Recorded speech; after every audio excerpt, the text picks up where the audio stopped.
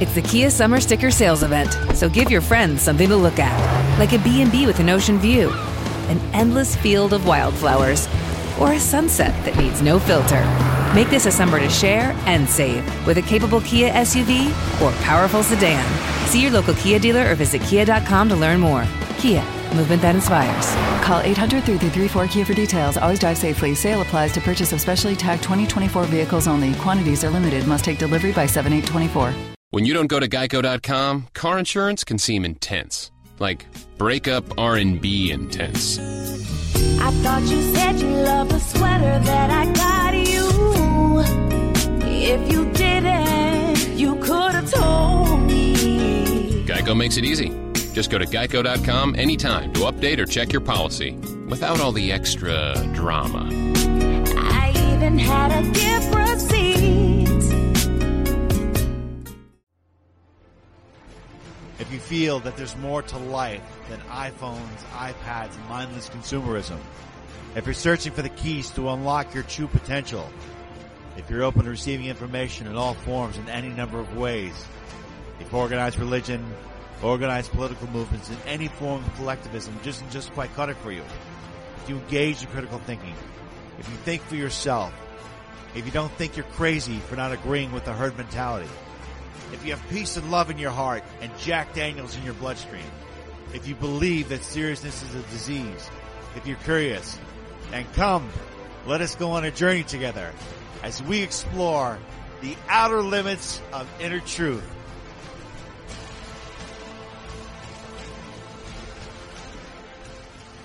Welcome to the Outer Limits of Inner Truth Radio Show, OuterLimitsRadio.com. I'm your host, Ryan. Tonight, we're going to be spending some time with Mr. Robert Clancy talking about his new book, The Hitchhiker's Guide to the Soul.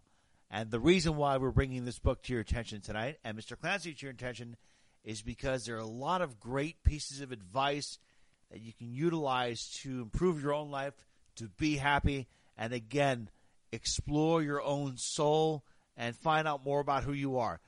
The main purpose of the Outer Limits of Inner Truth Radio Show, it is about self-reflection and self-exploration, and there are plenty of great pieces of advice that Robert provides for you to do that. So, without further ado, the Outer Limits of Inner Truth Radio Show proudly presents an interview with Mr. Robert Clancy.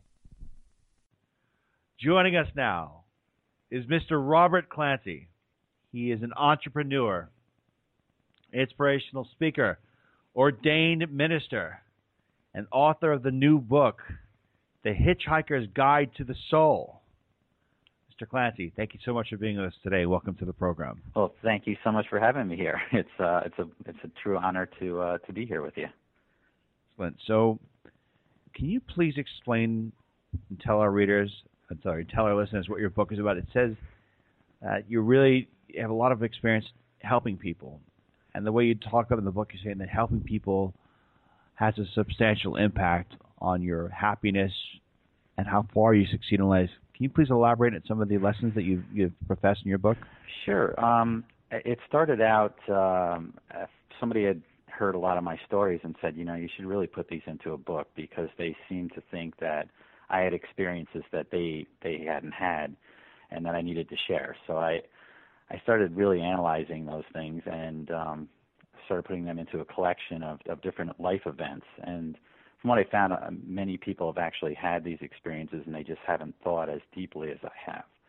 So, for instance, at age 6, I had an experience in Jamaica on a vacation where I met this man, and he taught me what compassion was. And his name was Alex the Pool Man, and he was the guy that serviced the pool in the resort we were staying at. And it was one of those kindred spirits, those people that you meet. And I almost knew him. It was like we had reconnected. And I knew that at age 6 and went to his village. And I saw the kids there, and they had clothes, and they were ripped and torn. And it just had a major effect on me because I had never seen that kind of poverty in my life. And what I found out when I left there is that I had given all of my clothes to the kids in that village. I only flew home with the clothes on my back. I asked my parents to give them my clothes. And, those types of things that happen, yeah.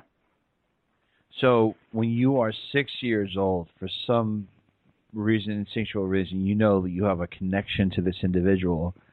And did you ever explore that later in your life to find out on a deeper level if you had had a previous life incarnation with that individual, or if there's a particular reason why you had a connection with that individual? No, I haven't really looked into it, and I haven't even seen him since that day. I mean, we left, and it was almost like, we found each other, and then we have to part again, and we're in two different parts of the world. And, I'd love to reconnect with that guy just because he had that effect on me. He gave me shells during that trip, and I still have those shells. I've had those shells since I was 6 years old, and I just turned 50. So, it's a long time to be holding on to some shells. But yes. So what about some of these other unique experiences that you described? It just what about some of these other experiences? Yeah. The other ones are from volunteerism. I had volunteered for many years, as most people do, and you really don't think about the effect that it has and what you're doing. I had done it because it was fun. I still do because of that. But you're not thinking about the impact that you have. So I was volunteering for the MDA telethon for many years here in my region. And one day I got into this elevator, and this man is in a wheelchair. And before I could say anything, he had his hand extended and shook my hand and said, "Your name is Bob, isn't it?" And I looked at him and I said, "Do I know you?" And he said, "No, but I know you. You volunteered for the MDA telethon for the last 4 years." And I had to think about it, and I had. And he said, there's a friend of mine who was 24, and he just passed away with muscular dystrophy. And at the time, I was about 26 or 27, and I thought, what have I done with the 3 years this person didn't have? And this was written on my face, and this guy saw it. And he said, no, I'm not telling you this to make you feel bad. He would have died when he was 14. He lived because of people volunteering and helping out. And he knew every name of every person who volunteered, including you. And at that point, I almost broke down. And it was one of those experiences, because I'm thinking, I'm just going there because they give you cookies, you're on TV, you're helping out, you get a piece of pizza. And I did it because it was fun. And then that happens. And he stopped his wheelchair in the hallway and said, without people like you around, there wouldn't be people like me around. And that had an effect on me. I mean, I didn't tell anyone about this for about 6 months. I walked home, back to my office, actually. I was heading back because I was in downtown Albany at the time. And that night I went home, and I had a big smile on my face. And I thought, you did have an impact, and you do make a difference. And anyone can do this. And that's one of those stories that's in the book, and helps people understand that they start thinking, just by being me, I've helped someone. And there's always somebody who's thinking about you. I look at it, Well, let me ask you this. I'm sure there are a lot of people that want to volunteer, that want to help others. But where do you draw the line between helping someone for the sake of doing it from the goodness of your heart and helping someone because you want to satisfy some ego trip in your mind to reassure yourself that you're doing something, or it's kind of like going through the motions of saying, listen, I volunteered 5 minutes of my time. I'm doing this to make myself feel good. What's the comparable difference between two types of volunteerism? And also, what do you see are some of the immediate impact of a person for them to experience when they begin to help others and begin to become more inclusive in their development? That is an outstanding question, and I've actually thought pretty deeply about that. Am I doing volunteer work for myself, or is it because I'm truly just being altruistic and helping others? And, it comes down to this. I look at it almost like it's a language, and if you've ever taken a foreign language and you're learning it, you're translating constantly in your head. What's the word for this? And I'm going to translate that, and I'm going to think about it. And then suddenly you're just fluent in the language, and that's when it becomes part of you. And it's a different level of volunteerism, because it's not that, I think, when you're drawing the line between those two and you're thinking about, am I doing this for myself, or am I doing this for someone else? And then it just becomes part of you. and it doesn't become a thought anymore, that's when you've transitioned to the other side of it. And I look at volunteerism a few different ways. One is volunteerism is not just giving of your time, it's giving of your soul, and you can do this simply by sharing a smile. Think about the power that you have on your face. And you can share that smile with yourself, too. It's not just with others.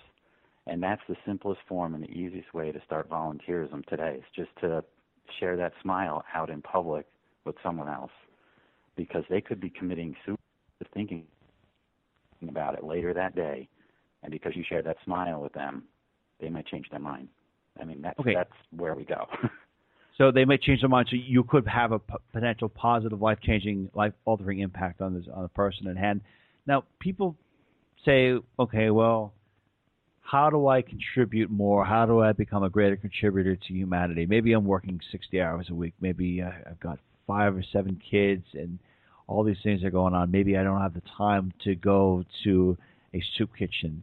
What are some of the ways that an individual can contribute or volunteer their time and offer their best selves to humanity when they cannot be physically present at some of these locations? Well, that's a great question, because it really does come down. I mean, we're all busy, and I'm one of those people. I have many things going on. There's a lot going on in my life, just like everyone else's. But when you thread it into your life, and it becomes part of it. So, for instance, my son is into the Boy Scouts, and he started when he was a Tiger Cub, very young. So I started volunteering to help out with the troop, because that just gets me more time with my son. Instead of using volunteerism to take away from your family, it's including it in there. So when you can thread it into your life in various ways, and there's simple things you can do to volunteer. It's not just donating money or your time at different functions. Those are great options if you have the time. But if you don't, you can do simple things each day just to make somebody's life a little easier. And sometimes it's just sharing positive words with them and volunteering on the soul level. And that's how I look at it. So those are great ideas. And that was an excellent question on that, because I've thought about it and how does a busy person do this? And those are some of the ways that I found that work. Do it. And also, I was always wondering if there was a fine line between volunteering and offering to help someone and directly infringing upon them without even realizing you're infringing upon them, thinking that you want to help them. Where do you draw the line, and where should a person draw the line between helping and being careful not to infringe upon another, despite the fact that you may have the purest of intentions? Yeah, you need to trust your gut, and I look at it that way. It's similar, because I'm also a martial artist, so you get those cues that this person you may have overextended yourself and infringing upon them, or making them feel uncomfortable if you're doing overdoing it or something on that level. But you still have to try. You still have to put it out there. And I found that 99% of the time, people are accepting of those things. And it just, if you bring it into your life and you continue to do it, it will make that change. And really, it transfers on to them, because I've actually met with some people that, had contacted me. I had coffee with them, and the next thing I know, I see, we're connected on Facebook, and then they're volunteering and they're doing things. And they said, you inspired me to try to do this. And I thought I was too busy too, but I found the time, and I just made this my every once a week I'll do this, and you just set a goal. It's easy to, once you start setting those incremental goals, instead of trying to do it all at once. Right. I want to remind everyone that Robert is author of this great book called The Hitchhiker's Guide to the Soul. Check it out. Buy it on Amazon. It looks fantastic. And Robert, in your book, seems like you have a couple goals. You really want to offer people an opportunity to transform the way they think about community service, transform the way they think about relating to one another. What would you say would be the 3 main lessons from your book? What would be the 3 lessons that you would like people to grasp from your book? Well, number 1 is the soul hitch. And I've coined that phrase as you're going along and you've had these days where you have, I'm going to be doing X things today, and then somebody kind of crosses your path and they take you to where you need to be. And that can happen by chance. I was in this thruway stop, and I didn't hold the door for this woman who's coming at me and she had arm canes on, and I was in a big hurry because I wanted to get to where I was going. And then I doubled back and opened the door. And at that moment, we had this little connection, and she just said, "That's a great shirt." Instead of thanking me for holding the door, she complimented me. And it was just a change, and it's one of those little soul hitch things that happen. And when I sat down, I thought, why am I running through life with my eyes closed? It's like going through a museum with your eyes closed. You're missing all the little things. And the second one is to pay attention to those little things. There are little tiny moments that if you pick up on them, and that's what's in the book, and it's one of the things I hope people do, is just to pay attention to the little moments and have gratitude for each of those. It could be just seeing somebody. Sometimes I see just an elderly couple and the way that they're holding hands or something, and you just stop for a moment and take in that love that's there. And the other is to have vision through volunteerism. And vision and clear your life so that you know the path, and being kind and sharing compassion is really can translate into having more happiness in your life. And so those are the 3 key points, is trying to bring those things in. And you just specifically talk about saying that if you hitch a ride in someone else's soul, you could be potentially changed forever. And I wanted to know if you've ever thought about soul hitching in this particular way. Has it ever crossed your mind that when you meet someone and you kind of become a part of their orbit and your energy aligns with theirs, do meeting these various individuals, these key individuals, offer you a brief glimpse into their energy field? And do you feel in some way, shape, or form that by meeting these key individuals and by glancing from how they felt life and feeling their energy, that it can in some way, shape, or form impact the trajectory from all your decisions going forward? Absolutely, and you nailed it. I mean, you just described exactly what the soul hitch is. It's taking that person's energy and bringing that into your life. And I feel like everyone that we meet, you have one of those meetings where it's like, wow, I just felt, I just feel really good about talking to that person, and taking that out and bringing that into you, because that's where your happiness can stem from. It's really sharing. That's why we're here. It's to connect. It's to share.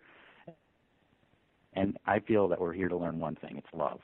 And those connections come down to that. And I know it's 4 simple letters. It's something so hard to describe. I mean, there are no synonyms for love. It's just that word. There's stuff that comes close, but nothing that nails that.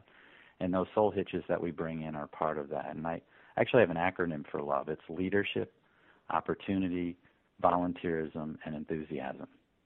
And that's what you need to bring into your life, and that then translates into the happiness. Do you feel that there is an unwanted side effect from soul hitches in one way, where somebody experiences another's energy, they want more of it, they realize that they do not have the self-sustaining means of having an energy field like an individual that they are particularly focused on, and hence they become codependent. Where do you draw the, let's say, the boundary from how long you should stay hitched to a soul? How long do you stay within that person's energy without infringing upon them or without becoming a drain? That's a great question, and I have thought on that, but it's hard to really pin that down. There are people that can become energy drains, and sometimes you need to say, I need to let this person go, and you need to not let them go in anger, but let them go in love, and say, we need to separate, and that's okay. And people need to realize that's okay. There are sometimes cancerous relationships that can happen. The soul hitches I'm talking about, they do stay with you. It's not just you're drawing from their energy, but it's an experience that you've had with this person that alters you and your path. And I feel like we all have like this highway, and there are exits. You can take exits off of your highway pretty easily by getting into drugs or alcohol or whatever it is that's going to escape from whatever it is that's there, that the pain that's there, or your grief. But bringing yourself back to that road is these little soul hitches, because these people are like guideposts, and they kind of direct you back sometimes. Well, When it comes to soul hitches, talking about connecting with a person's energy, but if you take a drug that is based in nature and could have its own consciousness, is that in essence a soul hitch? Is that as similar as or a different various soul hits if it allows you to have a different perception, or if you use it in a short term to enhance your life? Some people have had life-changing experiences taking drugs, talking to people, even taking certain serene walks. Yeah, I think if you're doing certain drugs or even alcohol or anything, that you're doing it to escape, there's a difference. If you're trying to escape from yourself or from your life or from those things, that may have, definitely negative impacts on where you're going, because you're not facing the issues that are at hand. So if you're trying to escape from those things, I don't know about recreational use as far as how that's going to change that, but I know going down that road, and I've seen many people in my life, or friends or other people or family members that have battled that, and it's very difficult if you're doing that and dependent upon that to just get through your day. Robert, let's talk about your profound spiritual experience. I'd like you to tell the listeners what happened to you at age 19, where your life was, what the experience was, and how did this experience change your life? Well, that's a pretty deep question, because it's something that happened to me. At age 19, I had lost several friends to suicide. My girlfriend at the time broke up with me. I had had done all the wrong things and heading off, it was like a downward spiral, and it just let my life go. And I got to what I consider the lowest point in my life. That was rock bottom. And luckily, somebody that I work with at the restaurant I was in pointed out, and she said, you're not looking good, and I know what you're doing to yourself, and you need to stop. And I kind of shrugged it off, and she had those, the 1,000-foot stare on me, looked through my soul, and that's when I broke down. I started crying, and I said, you're right. And she said, here's a booklet on how to meditate, and I want you to go home and do this and stay out of the bars tonight and just go home. And I did.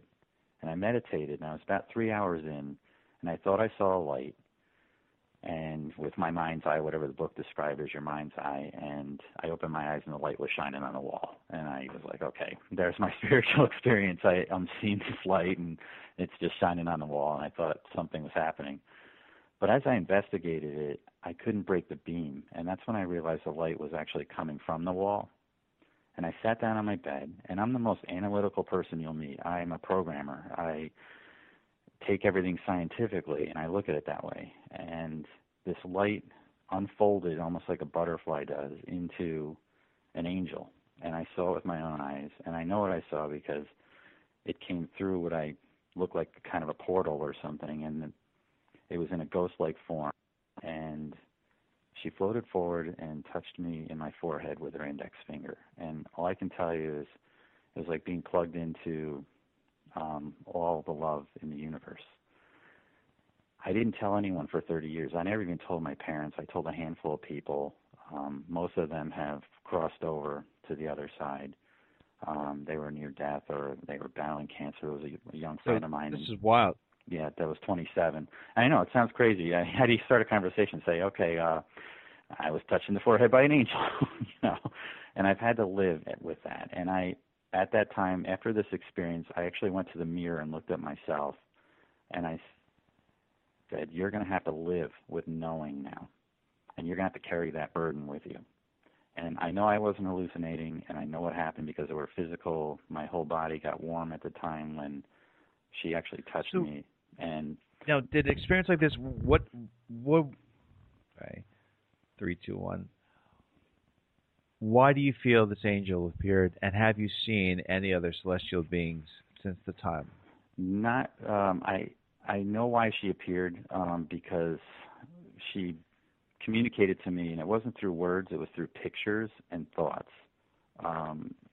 that I was not on my path, and I was supposed to work with youth and inspire them, and my life was going to unfold with these different things later on, with not only writing the books, but then the words that I post on my Facebook page. I wake up with these words every morning, and I just share them with the world, and there's over 250,000 people following these posts, and they're just positive, inspirational things. But I write them each morning when I wake up, and they're already written. And I think she was there to, heal me, but show me what I was supposed to be doing. Kind of, you have your career and you have your calling, and it was both of those things were connected. And she showed me, who I was going to marry and how my life was going to go.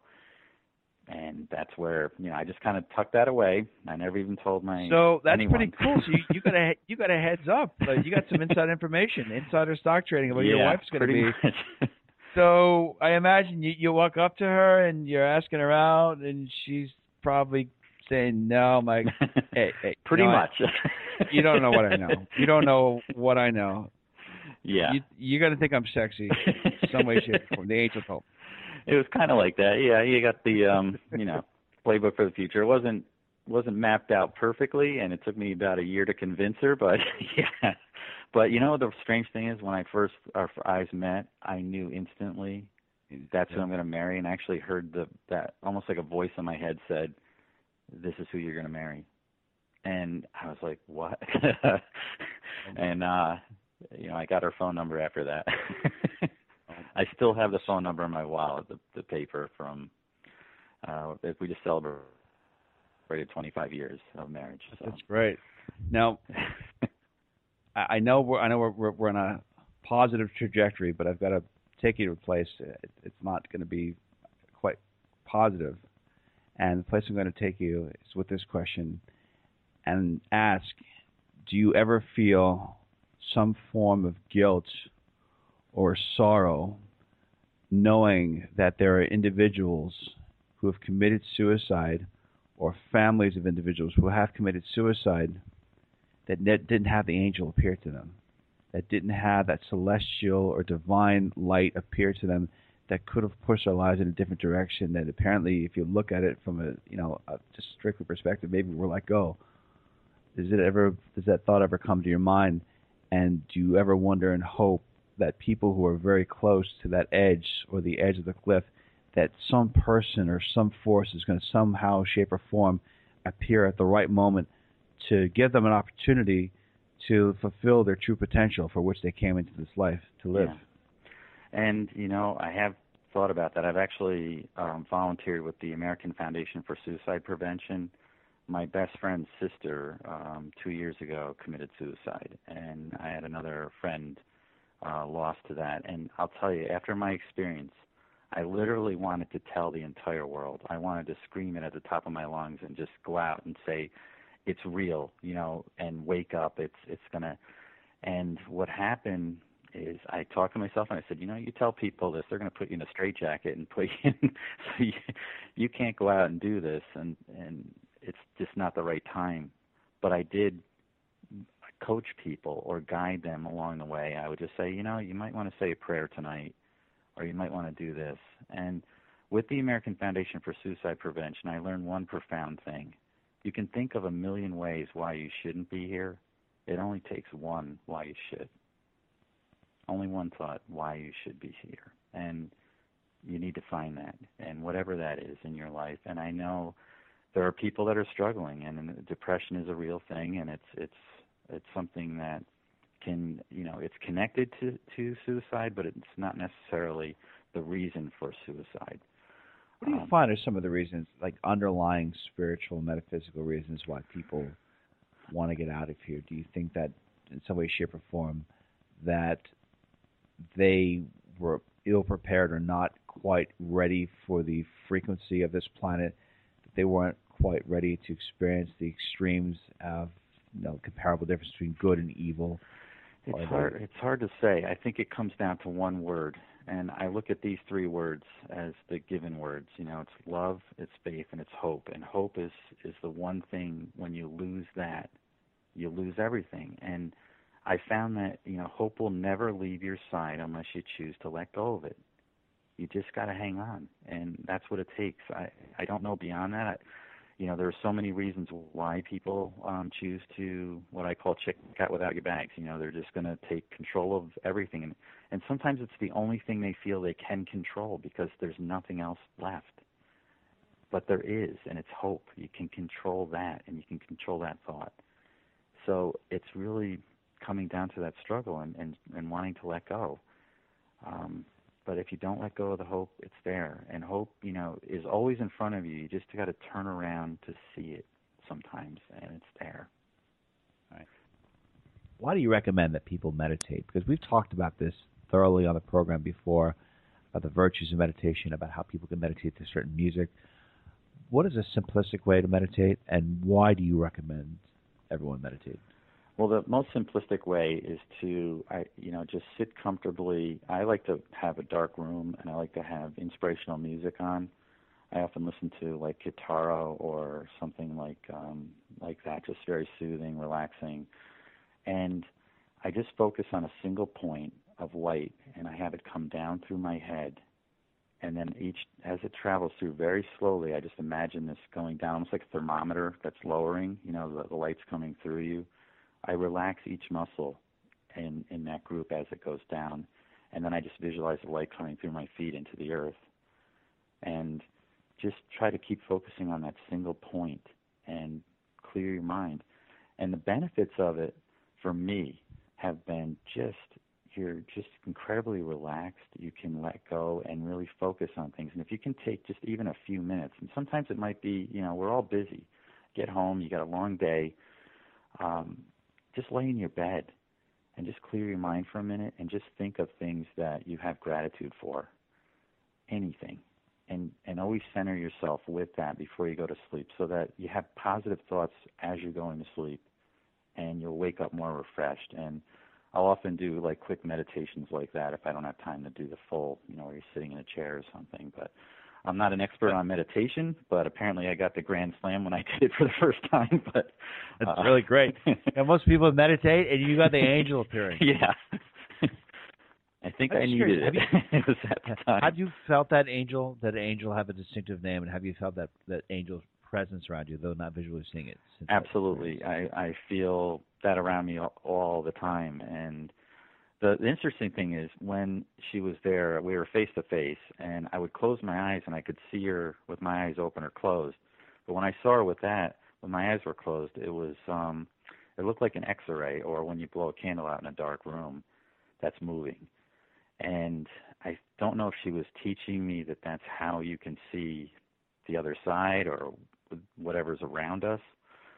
But I have seen or felt presence like that, but nothing like that day. That was crystal sharp. I just feel that love or that presence around, and I think we all have it. And the name that I was given was Gabriel. That's what she left me with, and I, looked into her eyes. It was, wish I could paint her face for everyone to see. It's, I found a statue that's pretty close, but nothing really as beautiful as that piece. Okay, that must have been a profound, amazing experience. And I want to bring to our audience's attention that in addition to Robert being author of the book, The Hitchhiker's Guide to the Soul, in addition to him being inspirational teacher, business, he's doing a lot. I mean, you're manifesting a lot. And my understanding is that you've learned or become a master of 3 different forms of martial arts. I was wondering if you could please elaborate on how the study of a martial art can actually improve your capability of being more effective, being a better person, a stronger person, and what that has done for your body. Do you feel that in some way, shape, or form, that by becoming a master of these martial arts, that it's allowed you to think quicker? Has it allowed you to raise your intuition? Absolutely, and I love martial arts for that reason, because it gives you confidence to tackle anything in your life. It centers you, and the more that you train, the less likely you are to use it, because you know you can diffuse a situation and you can walk away. Where a lot of times we'll get into a fight or something will start because egos come into play. And the higher you go in martial arts, the less ego you have. If you do it right, you follow the plan. And the control of your body gives you so much satisfaction that, I not coordinated when I started. I was like all left feet and had to learn everything. And when I started getting it, and that's when everything started clicking. And believe it or not, there's a silver lining in vertigo. I had gotten vertigo after I just got my black belt, my first black belt, and then I got this horrible vertigo. And can you please explain and elaborate what's vertigo? Yeah, it's what I was going to talk about. It's a loss of balance, and what happens is I can just describe the effect of it. It's from a virus that you'll get from like an ear infection or something. There's no known reason for it or cause. They're not really sure. But what happens is your equilibrium's gone. You're just spinning. It's like being on a tilt-a-whirl for 4 days solid. You open your eyes up and you literally toss your cookies. And I was throwing up nothing because there was nothing left in my body for 4 days. Even sound made me sick, nauseous, and you just laid there with just a cool rag, cloth on your head, and you're just like, just leave me here to die. I'm stunned. And I had to go to the doctor. They gave me, I think, Valium to stop the spins, and then it finally went away. But when I was done, my balance was gone. I had to retrain myself. And believe it or not, with the martial arts, because I had learned that, I'm actually better balanced now than I was prior to. I like had a reset, of all that. And so there's always a silver lining in something even as horrible as vertigo. It's something I wouldn't wish on my worst enemy. It's that bad. It's the worst thing I've ever had in my life. So horrible. But you master these. I mean, I'm gonna try to Taekwondo. I do. Yeah, I do. I'm a master in Taekwondo as well as Chantu Kwan Hapkido, which is combat Hapkido, and it's strictly a self-defense system. And I have a 5th degree black belt in that system. Can you please explain to our listeners what are some of the 4 or 5 things a person can learn from taking those? You mentioned balance. Absolutely. And I know we're going a little away from your book, but I do want to come back to this eventually Sure. at one point, maybe for another show, but I'd love to hear that. Yeah, the things that you get are integrity, indomitable spirit. It's just being able to take on any challenge, and know you still have that last little bit and that reserve, and you pull it out and you can do it. And the confidence to take things on. It's the other benefits are health, because there's actually a guy, he started Taekwondo about 6 months ago, and he lost 80 pounds. I mean, 80 pounds. Incredible. So do you think Taekwondo could be the solution to the American obesity epidemic?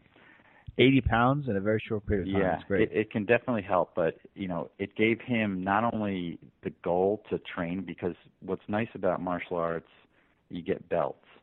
And so you start out as a white belt, and all of a sudden now you're a yellow belt. Like, wow, I learned something, and I'm moving up. And now I want to earn that orange belt, and then the green belt, and I want to keep going. I want to get that black belt. And it can take 3 years, or more of training to get to that level. And it takes dedication, going like 2 or 3 times a week. And I don't know, I'd gone to the gym before this, and you go through the stuff, and then you're on the treadmill or something. I'm like, this is boring. I can't handle this. It's like 20 minutes of eternity, and I'm like, I just want to get off this thing. I went to, an hour and a half class of Taekwondo and did 1,000 times what I would do on that treadmill, and just go, wow, I love this. And it's like the interaction, the community, and that's the other aspect, is working with other people and seeing them progress and helping them. And everybody works as a team, and that's, I guess, one of the great things about it. So, I don't know if it's the save all end all, but it can be right for certain people that have that drive. And then you have a skill that you can walk down the street and not be afraid. You can handle yourself, or at least have a chance of handling something. Excellent.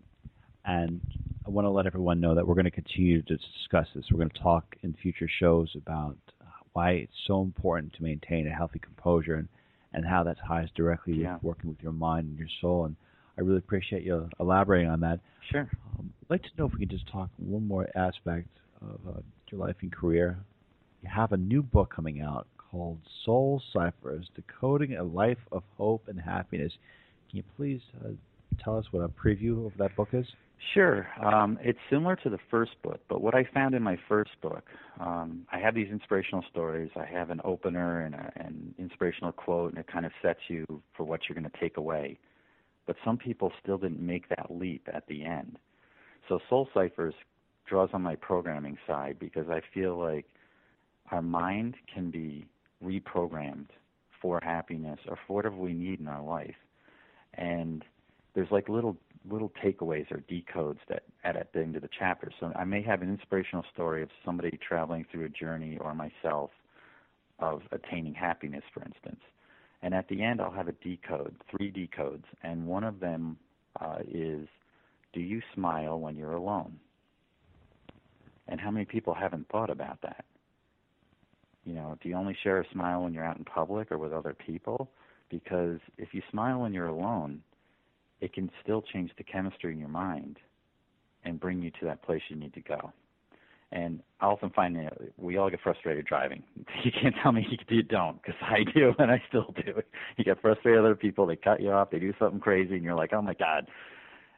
I just take a moment and smile for a second, and it goes away. You can just, instead of engaging in it and getting into road rage or whatever's going to happen there, just because they made a mistake at that moment, I think, you know, maybe they're a bad driver, but maybe they just made that one-time mistake there, and we've all done it. You know, we've all made that thing where you're like, oh, my God, I almost sideswiped that car. I didn't even see him. So those are the things. And smile. Just take a moment and smile and let it go. So those are the decodes and programming. And I have, you know, a story called Reverse Climbs, and it's really a lot of people don't know what that is, and I learned about it when I went into the Grand Canyon. A reverse climb is when you go down into something like a canyon. The climb actually starts when you turn around. The easy part is going down. The hard part starts when you make the turn. And so it's a metaphor for life. And I learned on a journey into the Grand Canyon that I didn't have enough water or food, and I could have lost my life on that trail. And there's no way that somebody's going to carry you out because you're down 8 hours into this canyon, and you go to turn around. 8 hours to get down there? Yeah, it could. Yeah. Yeah, it's like just a long, rocky staircase. But when you turn around to climb back out, that's when the climb starts. So let's say you hike down for 4 or 5 hours and then you turn around. You have 10 hours on the turn. It's twice as long. But you can get there if you keep going. And I think about the people that have lost their life on the trail and just didn't stop and say, hey, I didn't bring enough water, I was stupid.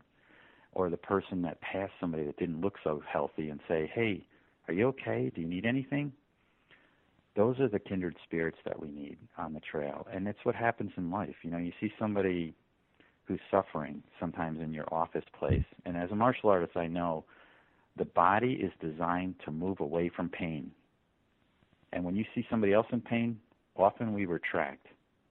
But in martial arts, you're supposed to go into that pain and head, you know, as you're applying pain to somebody, you move into it to take them down or to neutralize whatever the problem is. The same thing can happen in our soul if somebody's in pain. We need to go in and embrace the person and help them. And that's what happens in life. So the book kind of goes on to those things, and I'm hoping it should be next year, should be publishing in 2016 at some point. So I will definitely keep you aware of when that happens. Well, we really appreciate it. And Mr. Robert Clancy, I want to thank you so much for your time, for being with us today. I want to give 2 different websites that we can find you on. First off, let's go to your company site, which is spiraldesign.com. Yes. Fantastic site. A lot of great things there. You can also go to your website at guidetothesoul.com. Yes. Again, Robert's book is called The Hitchhiker's Guide to the Soul. Highly, highly recommend it.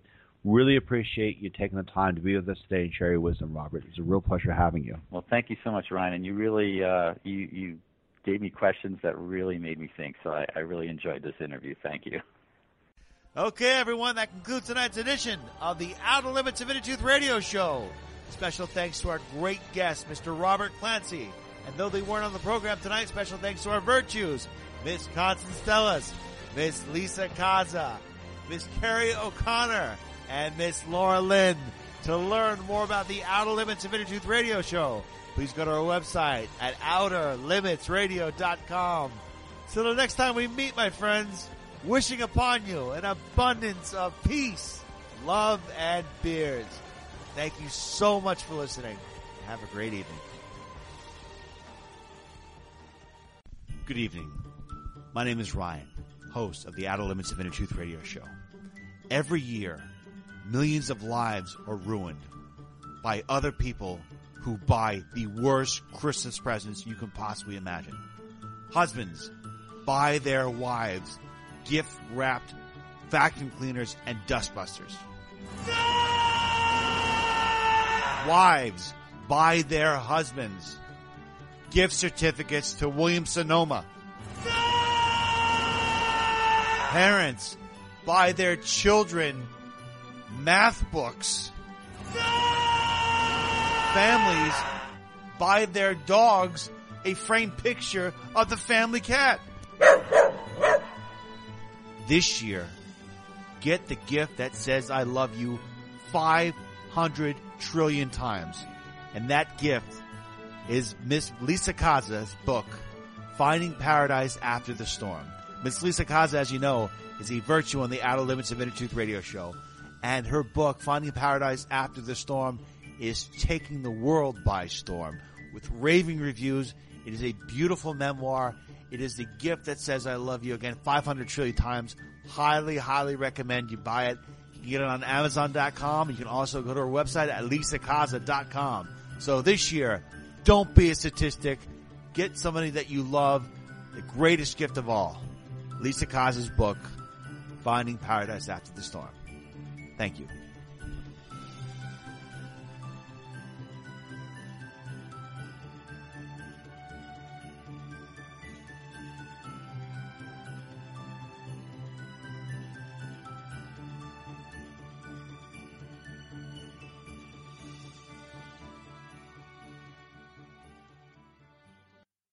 When you don't go to Geico.com, car insurance can seem intense. Like breakup R&B intense. I thought you said you loved the sweater that I got you.